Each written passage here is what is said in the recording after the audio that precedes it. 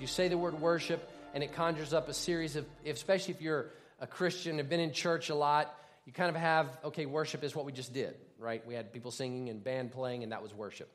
So we kind of have a mental picture of what worship is, but I want to dig a little deeper than just that and talk to us today about what worship is and why it's important to live a life of worship. John chapter 4, yet a time is coming and has now come when the true worshipers will worship the Father in the Spirit and in truth. For they are the kind of worshipers the Father seeks. God is a spirit, and his worshipers must worship him in spirit and in truth. We just finished out a couple of weeks talking about the Holy Spirit. This is a connection there, right? Because the Spirit of God lives in us, there's a connection that happens with God and us. And when the Father is looking for true worshipers, it's worshipers that are worshiping him in spirit and in truth. Truth is the knowledge and understanding of who God is. It's the revelation that there is a God and that he has died to redeem us from our sins, and he gives us a hope for eternal life. So understanding that, those are two key ingredients. That's what the Father is looking for, those that will worship him in spirit and in truth. So what is worship? The best place to define any word is to go to Webster's dictionary, right? To understand what the meaning of the word actually is. Words have a tendency to take on a shape of their own, right? We use them a certain way, and they conjure up a certain understanding. But when you really look at the definition of the word, it gives you a little more clarity as to what that actually means. So to define the word worship, it means this: reverent honor and homage paid to God or a sacred personage, to any object regarded as sacred. It means formal or ceremonious rendering of such honor and homage, adoring reverence or regard, the object of adoring reverence or regard. So basically, anything that you revere, anything that you put in a high esteemed place of honor, your attitude and your demeanor towards that thing is what worship actually is. It's not a single act.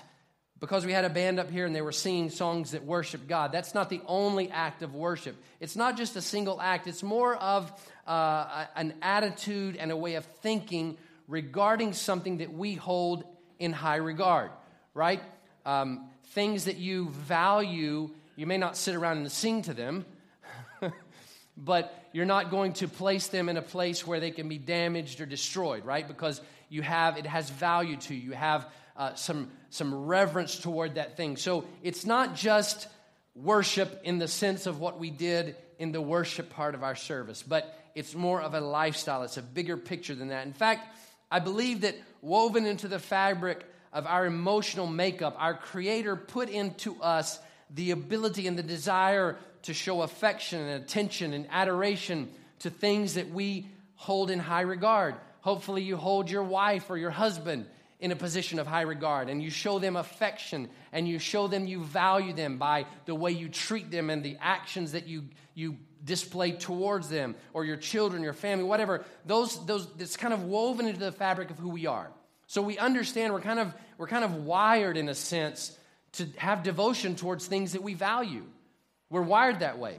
God created us that way, and it's so easy that if we're not careful, if we don't live with the right amount of intentionality, we find ourselves getting that kind of approach to things that don't really matter so much, right? We get ourselves caught up in material things, and we find ourselves putting that in a place of high regard. And so in a sense, we start to demonstrate a type of worship to material things, right? Maybe you know somebody that it's not just their job, right? It's their life.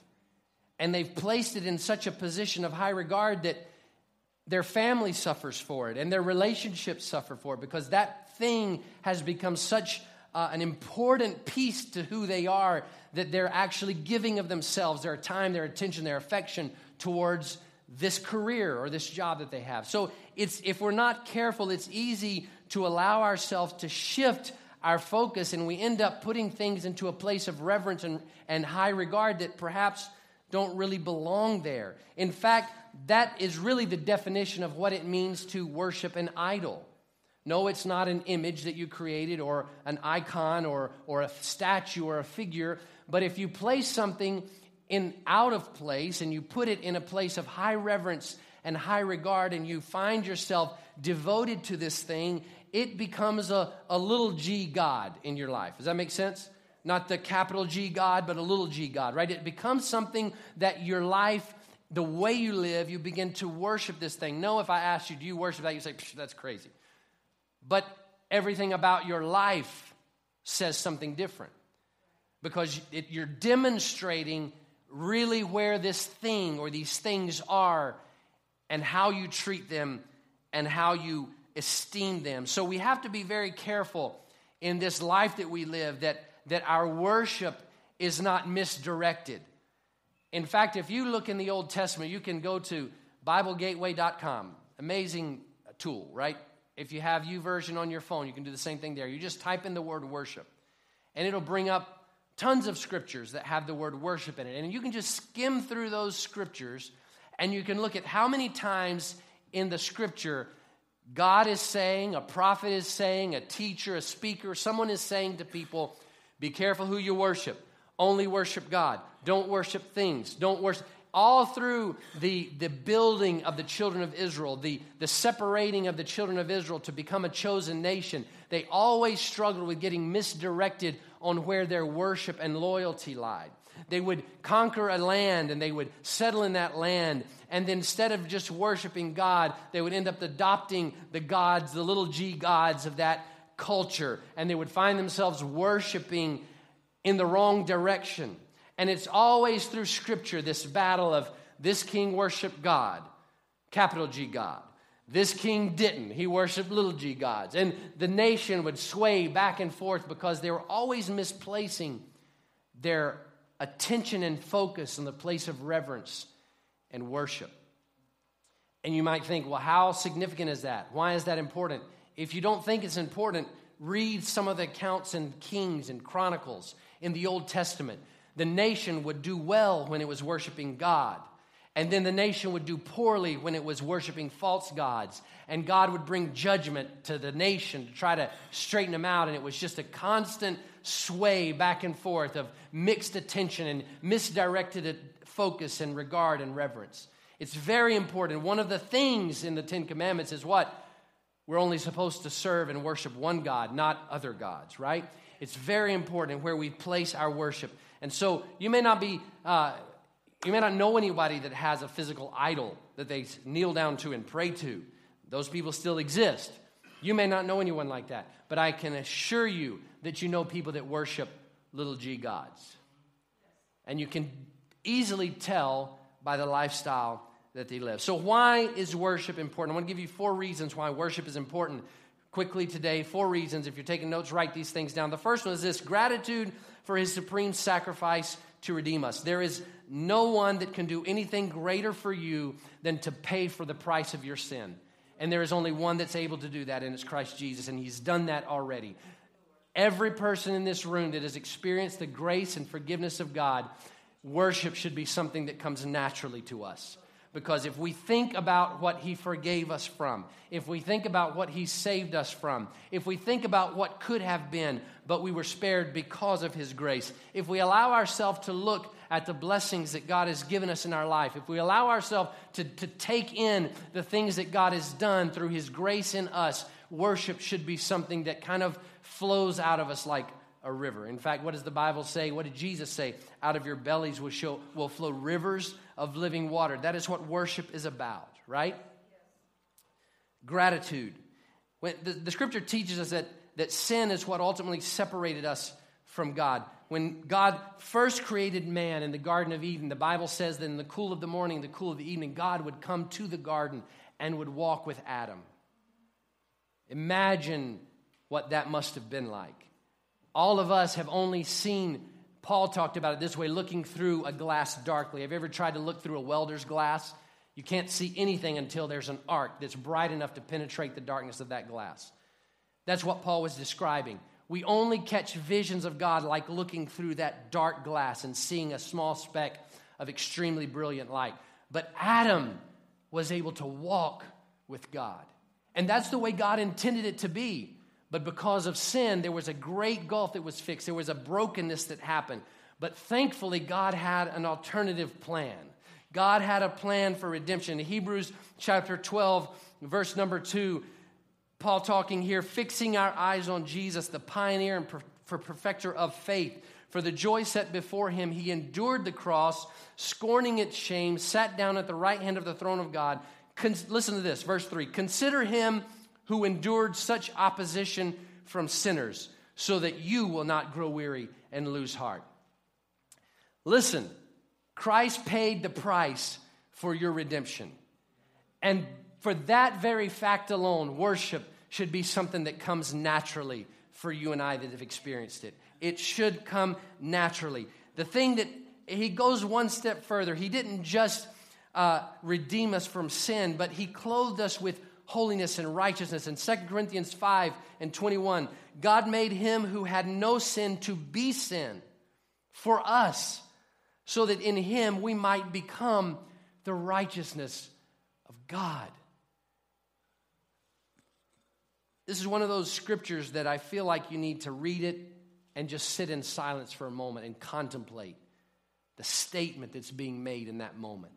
He became sin for us so that we could become righteousness, so that we could mirror and reflect holiness. There is none of us that's holy. There is none of us that is righteous. But through the redemptive power of Christ, he made us righteous. That alone should cause worship to easily and naturally flow from our hearts. Do you agree with that? Amen. The second thing is to keep God in his rightful place in our lives. Worship helps keep God in the rightful place that he belongs in our life. What do we talk about when we define worship? A place of reverence and high regard. When you have that in your life, that is like a focal point. That is like your compass pointing to the magnetic pull of the northern field, right?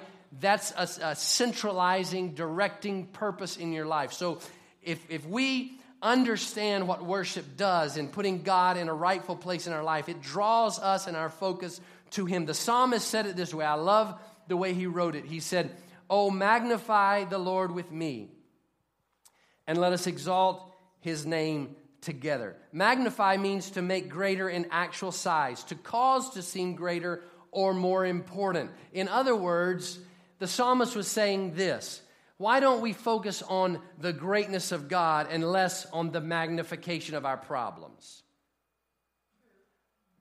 When we put God in his rightful place in our life, when we live a life of worship, we exalt God, we magnify him so that he becomes greater in our life than the problems in our life. When self-doubt and insecurities threaten to crush your dreams, if you put God in the center of your life, those things, those insecurities will begin to diminish as he becomes greater in your life. When we see all the looming mountain in our marriage and relationships that are broken and damaged, our job's not going well, what are we supposed to do? We're supposed to worship. Why? Because it puts God in a place of magnification in our life over the problems that we're facing. When your addiction seems to be wrapping around you and pulling you down and you feel trapped and unable to escape, what are you supposed to do? You're supposed to live a life of worship. Why? Because that is magnifying God greater than the problem that you have in your life. He begins to become larger than the issue or the problem or the hurt or the unforgiveness or the anger or the broken relationship. He becomes larger than the things that are pulling you down, and you begin to see him as the one that can change the problem that you're facing. Instead of hearing you're a failure, you hear God say, you have value to me. You are important to me. You have purpose in your life. Don't listen to those doubts and fears and anxieties, but rather magnify God because he is greater in your life than those things. God can heal a marriage, but if all you're focusing on is the problems in your marriage and you're not magnifying God in your marriage, it's not going to correct itself, is it? The psalmist said it great. Magnify the Lord with me and let us exalt his name together. Let him be greater and larger and bigger in your life than all the troubles that you have. What if things are going great for you? What if you don't have any troubles? What if your life is perfect? Worship should be easy, but magnify God in your life, because guess what? It's not you that makes that possible, is it? A moment in your life can completely different. An aneurysm in your life is completely different. A stroke in your life is completely different. We do not own life, do we? We're living it by the grace of God. So no matter where you are, if you're having a hard time, if you're having a great time, worship God, because He is the one that's to be magnified above all other things. Is that correct? Amen. The third thing is we worship Him because He is holy. I get to work. I'm not a military guy. My grandfather served in World War II. I honor and respect our servicemen because they have an incredible task ahead of them. But my job allows me to work around servicemen, and I find them amazing. I love to go to, we go to these operational centers where there's a lot of what we call green suiters that work in the building. And I love to watch how they function and how their chain of command works. And I was very fortunate to watch at one particular place I was at. They had a gentleman who had just re-enlisted, and so they had his re-enlistment ceremony on the equipment floor at this building I was in, and I was able to stand in the back and just observe this ceremony, which was somewhat insignificant in its pomp and circumstance, but yet everybody around there understood the magnitude of what it was and just valued what this guy was doing, and his commanding officer was there, and they had a flag that they were holding up, and everything was just kind of spur of the moment, but yet all of the important things were happening, right? So it was really amazing to watch that. It was neat to see how that all unfolded. And I got to experience one time when a 3-star was visiting a certain demonstration that this team that I was working with was performing. And it was amazing. When the 3-star walked in the building, people's posture just changed. You could tell all of the previous military men. Their whole demeanor shifts. It's almost imperceptible unless you're watching for it. Their stance changes. Their posture adjusts. Their attitude shifts. Everything changes. Why? Not because they love this guy. They may not even know who he is. It just simply changes because of the position he holds. 3-star walks in the door, you just adjust, right? You just do it. It doesn't matter if you hate the guy's guts. It doesn't matter. His position merits your reverence. Right? Do I need to say anything more? Psalms 29:2, ascribe to the Lord the glory due His name. Worship the Lord in the splendor of His holiness.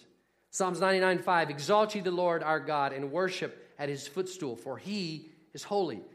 Psalms 99:9, exalt the Lord our God and worship on His holy mountain, for the Lord our God is holy. We worship Him simply because who He is just demands it. It just demands it because of His greatness.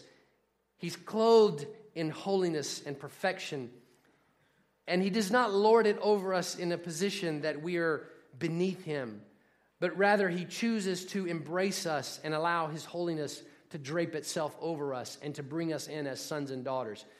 That ought to just cause worship to just flow out of us, right?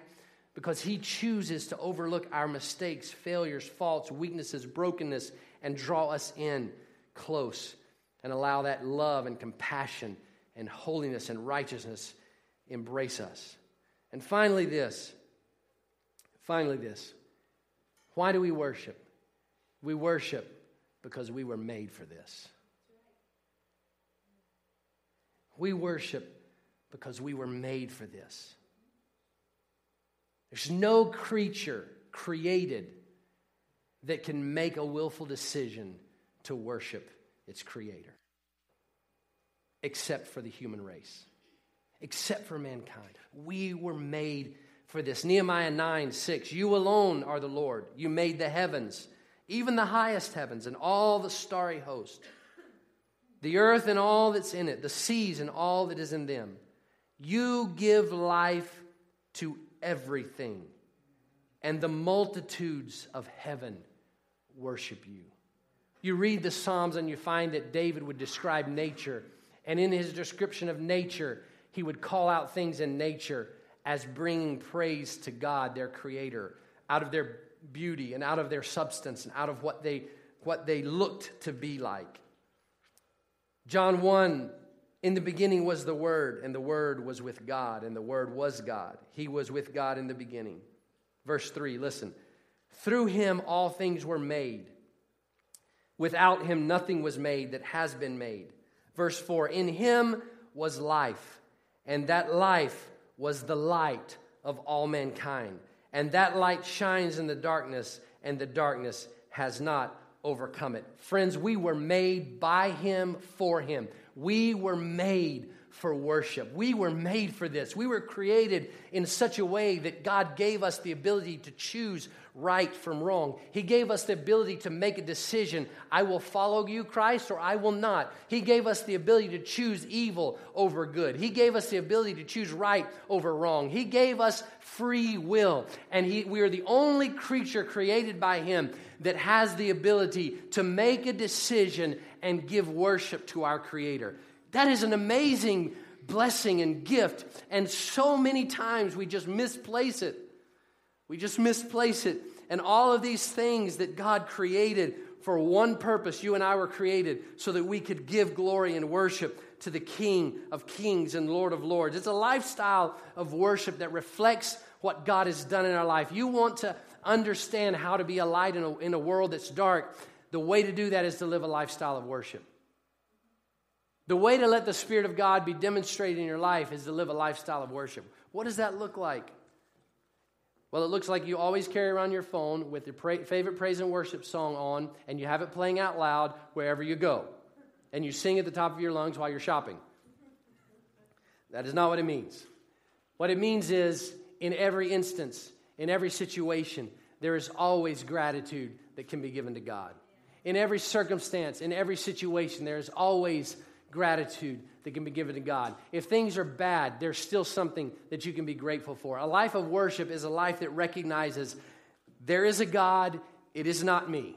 There is a God, and I owe everything to that Creator. There is a God that has saved me, redeemed me, given me another choice, given me another option, given me hope. The Bible says that He has plans for me, plans that have a purpose, an expected end, a place where I'm going, a place where I'm needed, a place where I make a difference. My life does not have to be waking up, going to bed, and existing in between. My life can matter because He says my life matters. So therefore, my life should be a life of worship in exaltation, in magnification, and glorification to a God that is gracious and kind and merciful. He's given me an opportunity to be light in darkness. He's given me an opportunity to be a word of encouragement to someone who is discouraged. He's given you the opportunity to share with someone who doesn't have an answer. You can give them the answer. Someone that is discouraged and depressed and feeling alone, you can be the friend. You can be the comfort. You can be Christ. You can point people to Christ through a lifestyle of worship. And that's what we're made for. We are made for this. We are created for this. In John 4, we read it. The Father is looking for true worshipers. What does that mean? People that can sing really well? No. That means people that understand who He is and have the Holy Spirit at work in their life. So every day they're living, they're mixing with people, they're building relationships, they're shining light in darkness. You don't understand the magnitude of the life you live when you're following Christ. You don't understand the power that resides within you when you're following Christ. When you've committed your life to God and you're walking with Him and He's letting you be a light and He's letting you be an example and He's letting you breathe hope and peace and joy into people's hearts that perhaps don't get it. I'm passionate about this because I believe it's our calling. We're made for this. We're made to worship our Creator. A few weeks ago, during our series on the Holy Spirit, we talked about the work that the Holy Spirit does in us. And there was a purpose for it, right? We talked specifically about that purpose. And the purpose was so that the Father could be revealed in us. So the Father could be revealed in us. Think about it. The disciples walked with Jesus for 3.5 years. They saw miracles that you and I would love to see. I mean, I don't know about you, but interrupting a funeral procession, a widow's only son was in the casket, and Jesus stops the procession and tells the mother, "Don't be crying anymore. Here's your son back." That's a miracle. Liking that, right? They saw all kinds of things. He took a loaf of bread and He blessed it. And He began to break the bread. and the bread just never ran out. And he fed 5,000 men. The Bible doesn't even count the women and kids. There could have been 15,000 people there. Imagine that. Imagine being in the middle of the Sea of Galilee, and there's a storm raging, and your little boat's not doing so well. You're taking on water, and you're not sure you're going to make it to the other side. And Jesus speaks to the storm, and all of a sudden, it's smooth sailing. Imagine seeing that. Imagine touching that person, being that close to the divine. And still, after 3.5 years of that, right? They're sitting with Jesus, and they're talking, and they're saying, would you just show us the Father? And Jesus is like, how long have I been with you? How many things have you witnessed? When you see me, you've seen the Father. There's nothing else to show you. So imagine if they struggled with that. How much more difficult is it for that coworker that you've been talking to that doesn't really believe in God at all? Imagine that neighbor that you've been talking over the fence to for the last 10 years, and they know you go to church every Sunday morning, and you've talked to them about it, but they just don't quite get the God thing. Imagine how hard it is for them to believe if the disciples had a hard time. So when we talk about a lifestyle of worship, and we talk about letting the Holy Spirit reveal the Father in us, do you understand how amazing and how important that is? Because that is the example. That is the God that people are going to... That's why we talk around here a lot about the fruit of the Spirit, right? We talk a lot about this because we want us all to understand and realize that we're the Jesus that people are looking at. And a lifestyle of worship reveals that, reveals the lifestyle of worship is the Holy Spirit in us being lived out so that people that don't know Christ can be drawn to Him through the life that we live. Let me look at your neighbor and say, you matter a lot. You matter a lot. Worship is the outward manifestation of the Spirit, the Holy Spirit at work in us. Worship says, my life may not be perfect, but I'm grateful because Jesus is walking with me and making me better. Don't ever think that worship is I've arrived and you haven't, and I'm living up here and you're not. No. Worship is my life's not perfect, but I'm holding on to a hand that has promised never to leave me or forsake me. Worship says, yes, my marriage has problems, but we're praying, we're following, we're believing, and the Holy Spirit is making each of us better. That's what worship says. That's what a lifestyle of worship is. Worship says, thank you, Jesus, that even though I fail, I am not a failure. Someone hear me, even though I fail, I'm not a failure. Because you said that I have been chosen, I've been redeemed, I'm loved, and I belong to you. That's what a life of worship is. That's what a life of worship is. A life of worship says, my life is fantastic, my job is great, I'm happy, I have plenty, I don't need anything, and it's all because of the grace of God, my Savior. And I'm committed to Him in plenty or in want. I'm committed to Him because He's never failed me. He's never forsaken me. Do you have problems? Of course we have problems. Do you have difficulties? Of course we have difficulties. My favorite scripture in the whole Bible, I've said it so many times here.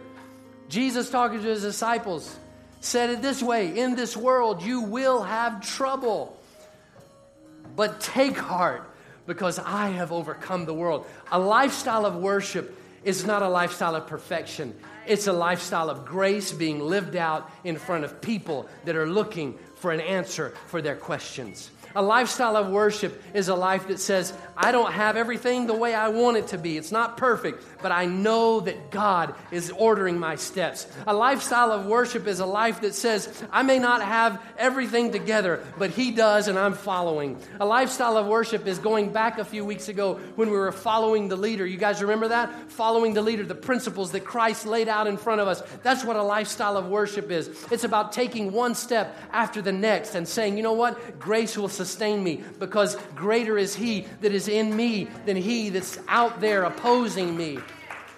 I've been chosen, I've been called, I've been redeemed, I've been given grace, and that's what a lifestyle of worship is. Why worship? Because it's what tells the story. Why worship? Because that's what people are looking for. Why worship? Because He's worthy of it. Why worship? Because we are made for this. We are made for this. Stand with me, please. Amen. Look at your neighbor and say, you are made for this. Look at your other neighbor and say, you were made for this. We were made for worship. We were made for worship.